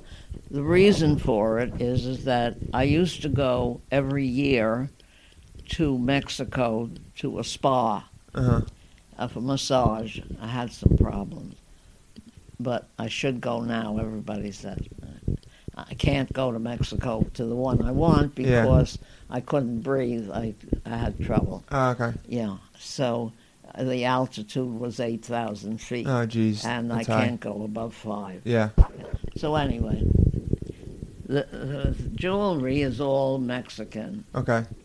and I used to go to a town Yeah, right there. It's perfect. that had some wonderfully different stuff. Mm-hmm. And I've started a collection of things Okay. that are useful but are jewelry. Now, Ah, what do you think this is? it's a question mark. And it's telling you to always be curious and to always ask questions. That's very good, but Yeah. it could serve a purpose. But let me tell you what it is. Oh. Can you I can put put it it down. down? Yeah, put it down for a second. It's a What pill is it? case. It's a pill case. Wow. It's so it's reminding you to always ask questions, and then also you take your pills out of it. You're right. So what I do, Uh-huh. it's not fair to you, but what I do, I usually wear this Uh-huh. if I know I'm going to be among strangers Ah. because it's a good talking point. It is. It's an amazing talking point. That's great. And it's a perfect I'm going to go get my phone because we have some questions from listeners that I want to Okay, ask go you. Give me ahead. 1 second. We had the Josh official. He says, what's one piece of advice you want to tell someone living in this time of uncertainty?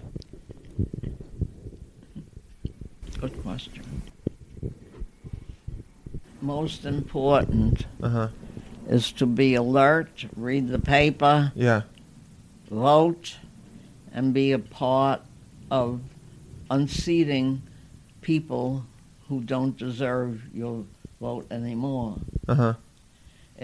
I think that we need, especially people in their 30s, or around, younger folks Yeah. who have a future. Those of us, I can't do it anymore.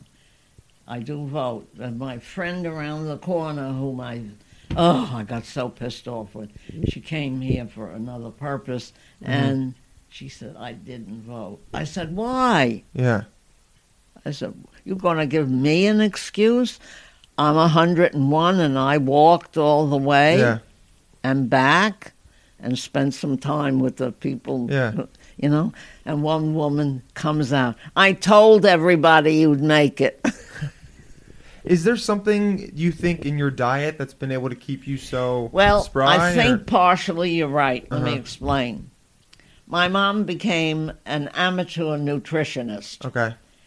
Read books, took Mhm. some courses. Yeah. She was a smart lady, and unfortunately, she had me. And maybe she used to call it the rainbow plate, Okay.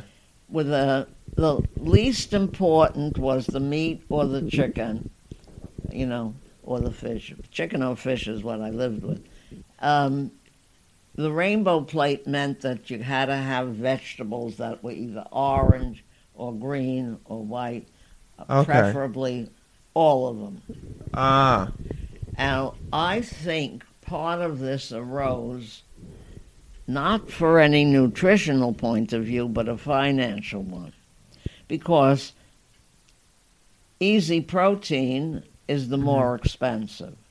It's meat, Okay. fish, Yeah. chicken, so on. However, if you really study it, there are vegetables and other items are high in protein. Yeah. So beans are protein. Beans. Yeah. Legumes. Right. I mean, I sometimes violate every concept of my mother's, and I make frankfurters and beans. Really. I love it. It sounds great. Well, part of it is you got to enjoy what you're eating, right? Yeah. The problem is it's hard at this age to enjoy it because the taste buds are gone. Ah. It's the only ones that remain Uh-huh. sweet. So I have to end, not even breakfast, have to end a meal with something sweet. I don't overdo it, but I eat crackers. I Okay. eat cookies. One Yeah. I assign. I mean, somebody once was here with me for lunch. They said, how do you stop at one? I said, that's in my head. Ah. It's self-control. Yes, Yeah. tremendous. Mm-hmm.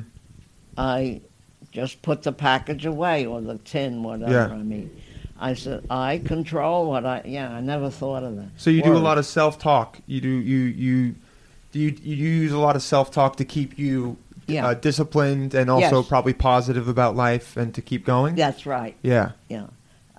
Like, I have a friend, I'd probably refer to her before, Eleanor. She married late and made a big mistake. She married a drunk, and she tried to join him, and it was a bad Yeah. scene, and he died. Okay. So now she just worried about her knees. The doctor said, have those knees replaced. She has lost all the cartilage. Wow. Cartilage Yeah. in her legs because of delay. Okay. She was supposed to have the surgery done in August. Mm-hmm. I called her for something, and she says, wait, let me talk. And she says, I postponed it, the surgery. Now, I know why she did. Yeah. Yeah. This woman has a fear of death. Okay.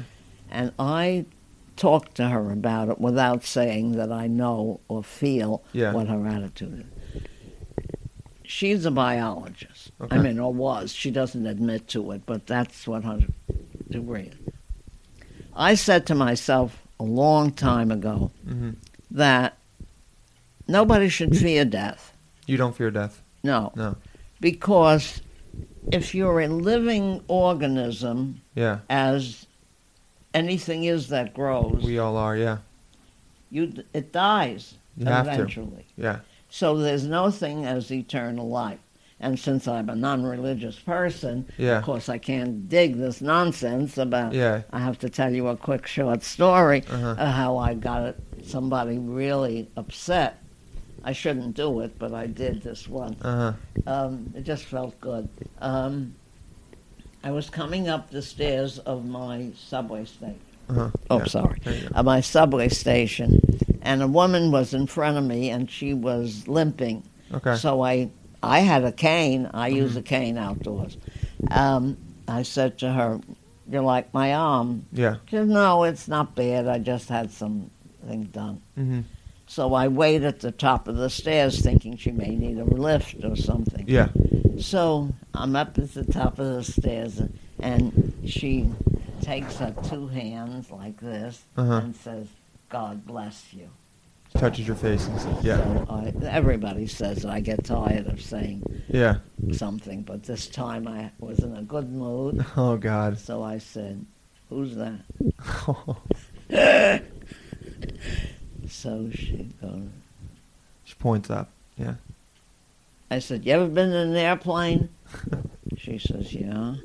I said, "Do you know how high they fly?" No. I said, "Let's say," 35,000 feet. Yeah. right, you know. I said 20,000. Yeah. So I says, "What would happen if somebody broke a window?"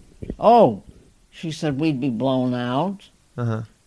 "Yeah, what else?" "And we couldn't breathe. We would die." Yeah. "Why?" "Because there's no oxygen up there." "Okay." Yeah. So I smile. "Have a nice day," and I leave. Uh-huh.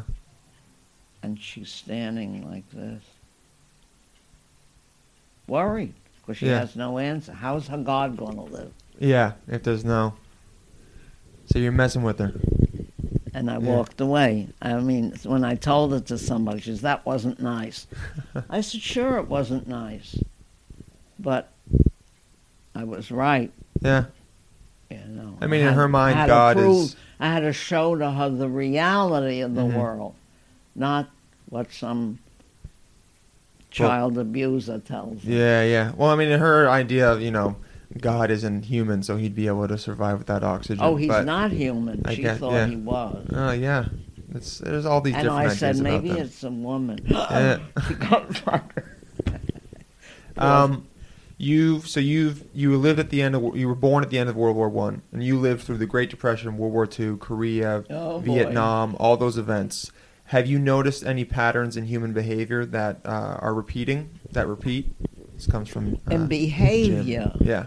in reference to the differences of the economic system, or what? I think just how humans are in general, maybe whether it is with wars. That's Yeah. an interesting question. Is there anything that through your life you've noticed more and more? I mean, you talk about it being cyclical. Is there anything about? Well, but isn't it a difficult thing because of the people that you bounce off? You know. Uh-huh. Oh, difference. Okay. I'm putting some provisos in there. Uh-huh.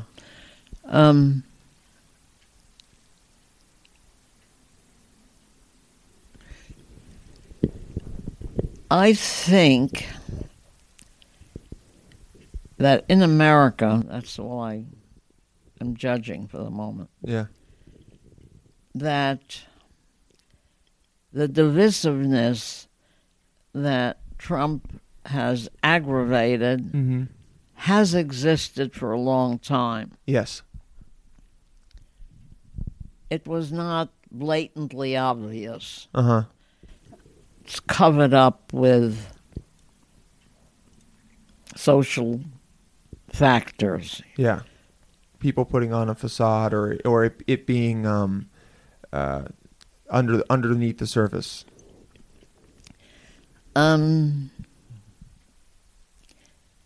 I I think generally, that the American electorate, dependent on regions, have to say that, is well informed.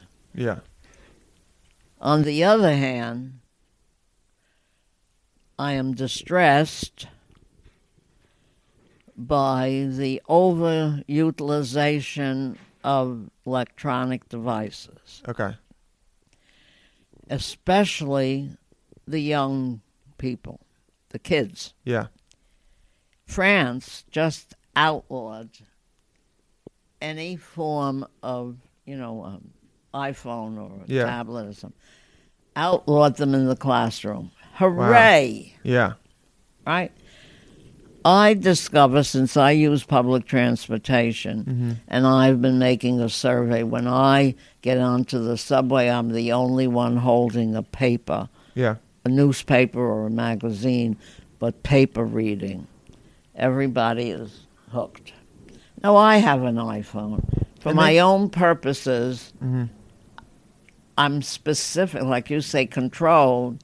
I'm specific about its use. It's a phone to me.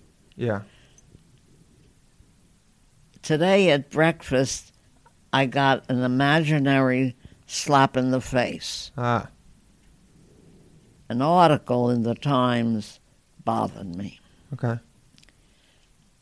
It's dealing, I have to do it.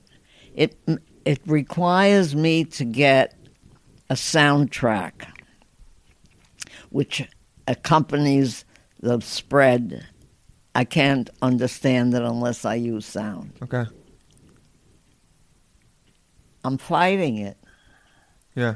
because it's making me go to my iPhone. And you don't want to be on it. I don't want to be on it. Now, I'm not the population that, I'm concerned about, the older people. They can sit and watch the stupid thing. I mean, I don't watch television. Yeah. I watch it maybe an hour, Mm-hmm. and I only watch Channel 1 or Okay. 13. That's it. That's it. Carlos, I called him last night to find out how he feels, and he says, so. And he says, I'm watching an interesting program. I says, yeah, what channel? He didn't know his son was sitting there, so Yeah, he said yeah. it was 11. Yuck, I said, why do you watch that junk for? So anyway, we never finished the comment. He said he felt better. Okay. Now, I don't have to be entertained. Mm-hmm. Why is it so important to my friend Eleanor? Wakes up in the morning, turns the damn thing on. Yeah. It's on all day, and I heard that other people do the same thing. Yeah. I don't have one on this floor. Mm-hmm. So you would say people maybe turn off the electronics and allow yourself to think more. That would be nice. and ponder. But you asked the question that I was not answering. Just about human, like if you had noticed any repetition in human behavior. Human Okay, so that condition, would yeah. be one of, I think, a major thing. That it's not bad enough. I go on the E or the F, mostly the F, Yeah. and they have just seats running, Uh-huh. a long way, and I count Everyone on their quietly phone. Yeah. into my head. Of the 6 or 7 people sitting ahead, Mm-hmm. 6 are looking at their phones, Yeah. and the other one is sleeping. Yeah. Now, I'm not concerned about the adults as much as I am with the children. I saw a 3-year-old, maybe he was 4, Mm-hmm. while his mother is pushing the carriage. Yeah. She's got one out, and the kid's got one. Yeah. Now, in France, they took the first step to limit it. You have no idea what this is doing to the ability of young people to learn to read and write if they allow them to use that phone all the time. But you don't think they could be reading on the I'm phone? sorry? You don't think they could be reading on the phone? and learning. They're playing games. Yes. Yeah. Okay. What? So what? Yeah. Read a book. Uh huh. You know. And you know, we're losing books. We're losing not books. The Channel 1's doing Channel 13. I don't know which one. I confuse them.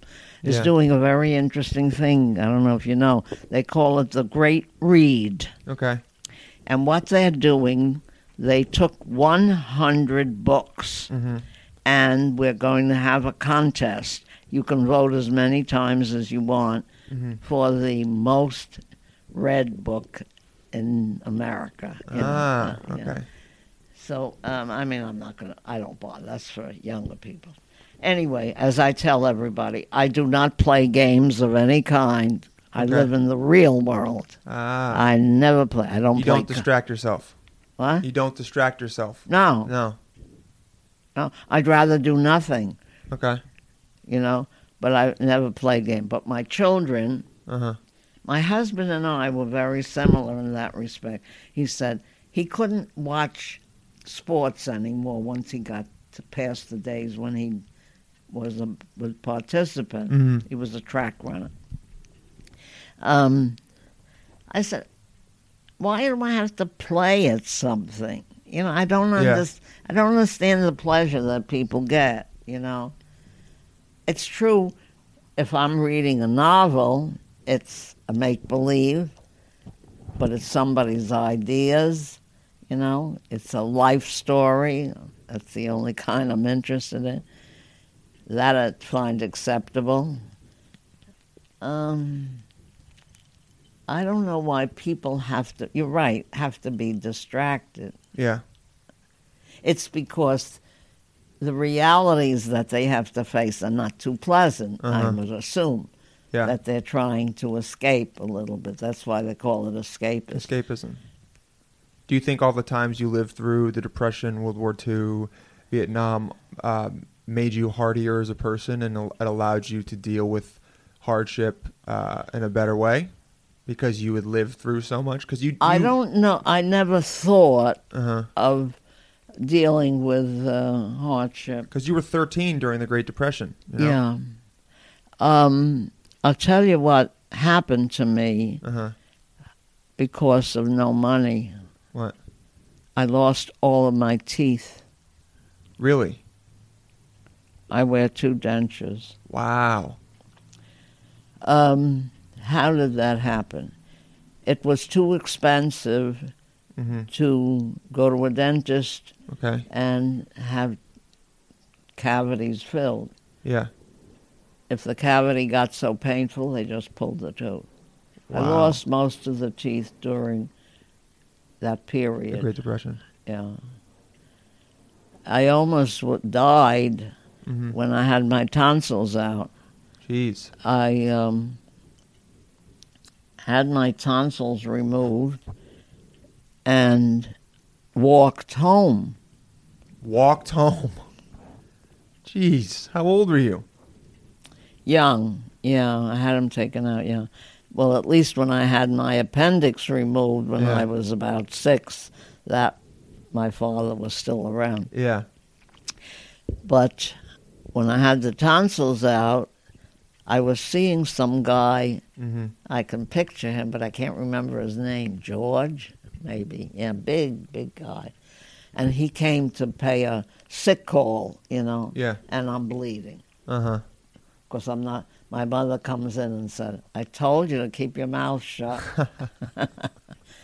So I had to walk back with my mother and George. Jeez, we went to the doctor, and he swabbed the throat and told, be quiet, shut up, don't talk. You can't talk because you just got your tonsils removed. Jeez. So I'm, very cognizant of the lack of funds. We ate okay, but my mother was a careful buyer. Do you remember waiting in bread lines or anything? Yeah. No, not that bad. Okay. Yeah. My uncle, did provide. So that's my mother's brother. Yeah. Right. Want to hear something really Yeah. weird, and I hope I stopped it. My grandmother died at 46 or 48 Uh-huh. due to an overturned gas heater. Ah, She was asphyxiated. jeez. My mother died Mhm. by falling down a flight of stairs. Oh my God. Her brother died, at Yeah. Grand. So far, that's the third one. How'd her brother die? He owned a trucking company, Uh-huh. and on Sundays he would go in the winter to make Yeah. sure to turn over the trucks because they Yeah. would pass out for Monday. Uh-huh. And the door, I have one, a small door, Yeah.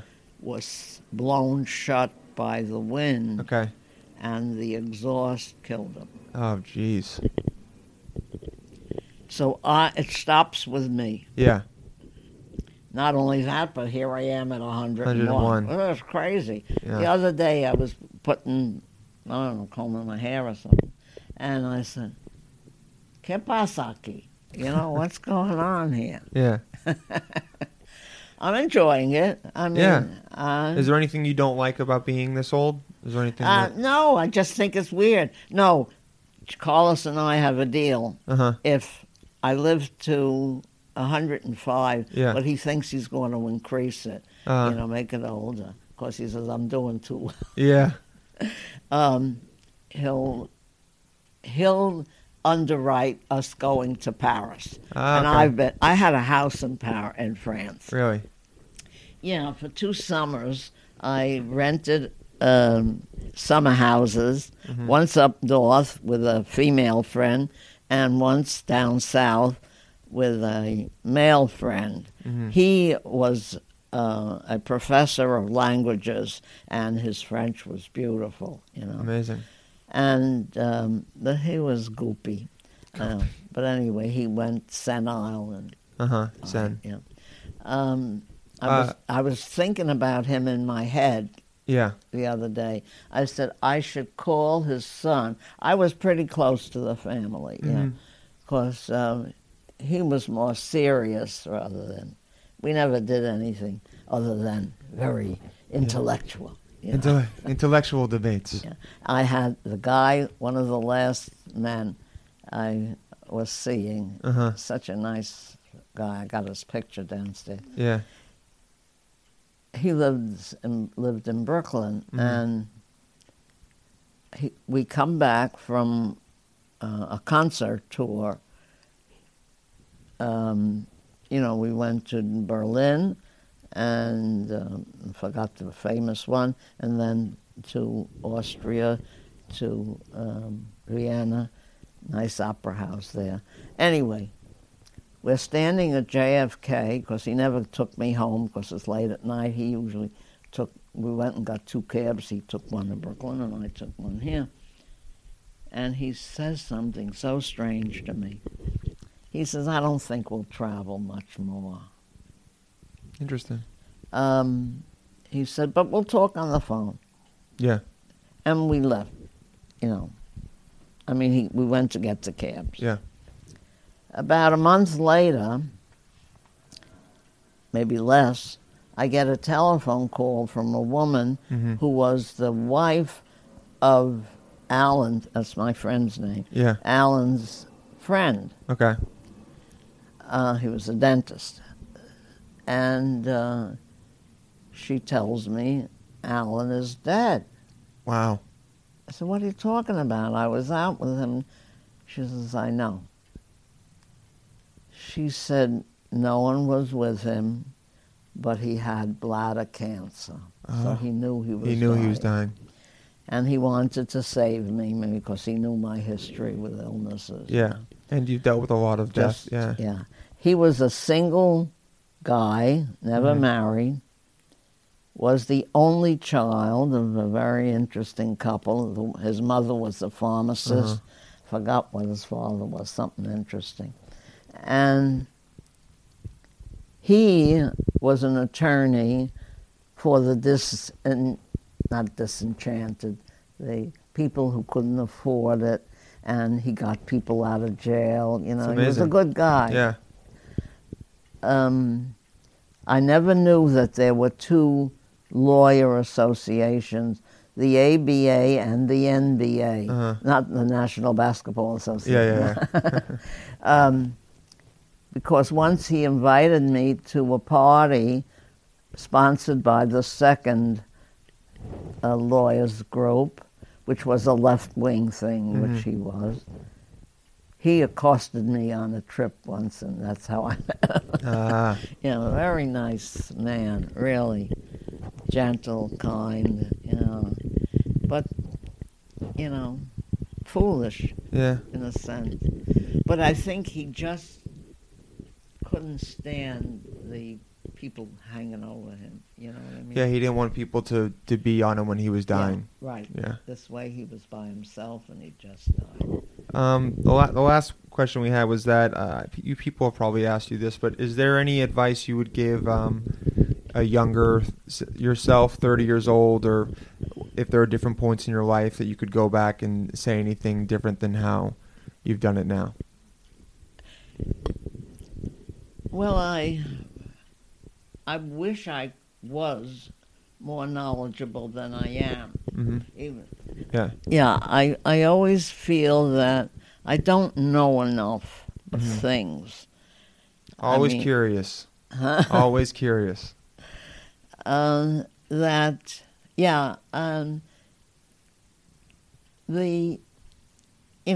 been accused of, I don't consider it an insult, of being an intellectual. I said, when somebody faced me with that, I said, that's not a sinful occupation. Yeah. It's an attitude towards learning. Yeah. And it's a feeling that, at least I do, that the world has so many facets to it, and of course I can't cover them all, but isn't the idea fascinating that there's so much stuff out there? I'm tangentially interested in photography, but I don't study it, you know? Yeah. I wish I could go back and play the piano the way I did 5 years ago. I've lost the touch. I try by practicing scales and see if I can get my fingers to work. But I love to sketch. I'm no good at it. But you still do it. No. I'll take you downstairs and show you. You know, all of these things have stories. Yeah. So you cannot be a one-track person. Okay. I think that's a menace. Yeah. You can't live a full life if you're not going to have a full life. Yeah.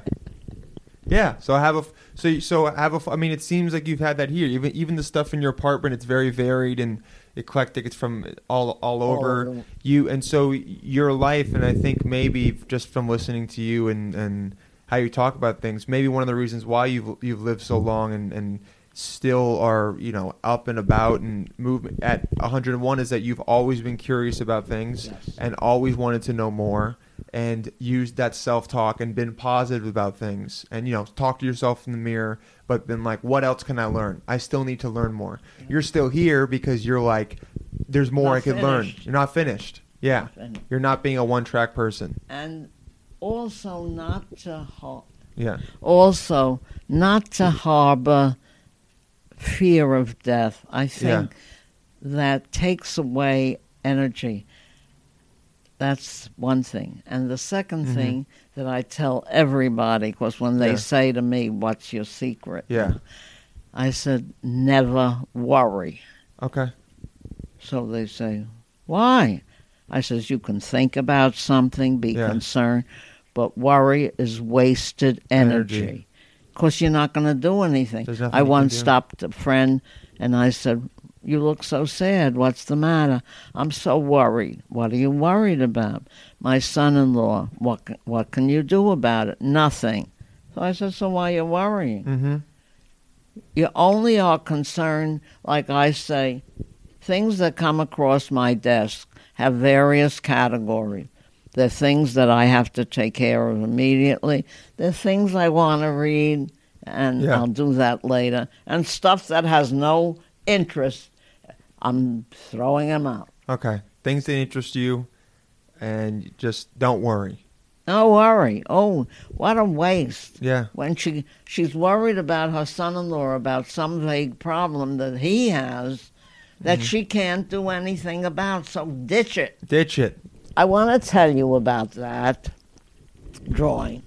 Okay. This is part of one of the projects that I instituted Uh-huh. at the Academy. I haven't mentioned it here. No. It's called The Art of Science. Okay. And I did that throughout the whole United States. Mm-hmm. I sent out a prospectus to the schools in major cities, essentially, and a smattering of second level. Yeah. And the objective was to take a scientific subject and express it in art, but only flat. Okay. I could not deal with sculpture Got because I didn't have the space. Okay. And I held, what do you call them? I hung them in the academy. Okay. We had one room that was a conference room. I took all the chairs out and I hung them, had a professional person Wow. hang the pieces. And we had a contest. This is one of the winners. It's fantastic. And if you went close, you might be able to get a hint Okay. as to what scientific concept it about. represents.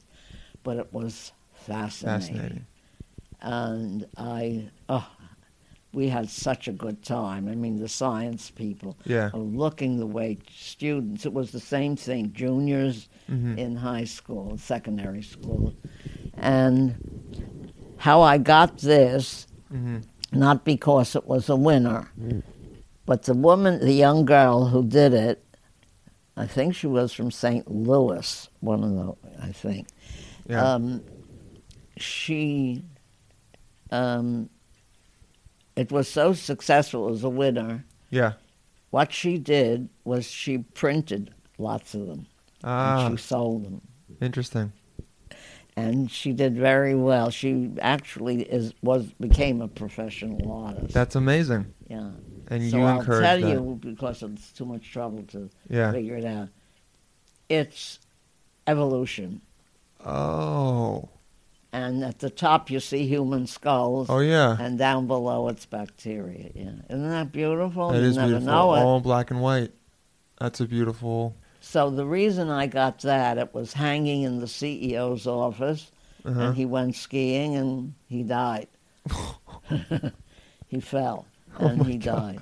And his secretary said, I think he would have wanted you to have it. And you So I said, took it. Let me get it. Awesome. Yeah, Great. it's a neat idea. It's And perfect. this is from Istanbul. Mm-hmm. This is a rug that Okay. I had bought there, and I had somebody frame it for me. It's beautiful. Thank you so much, B. Yeah.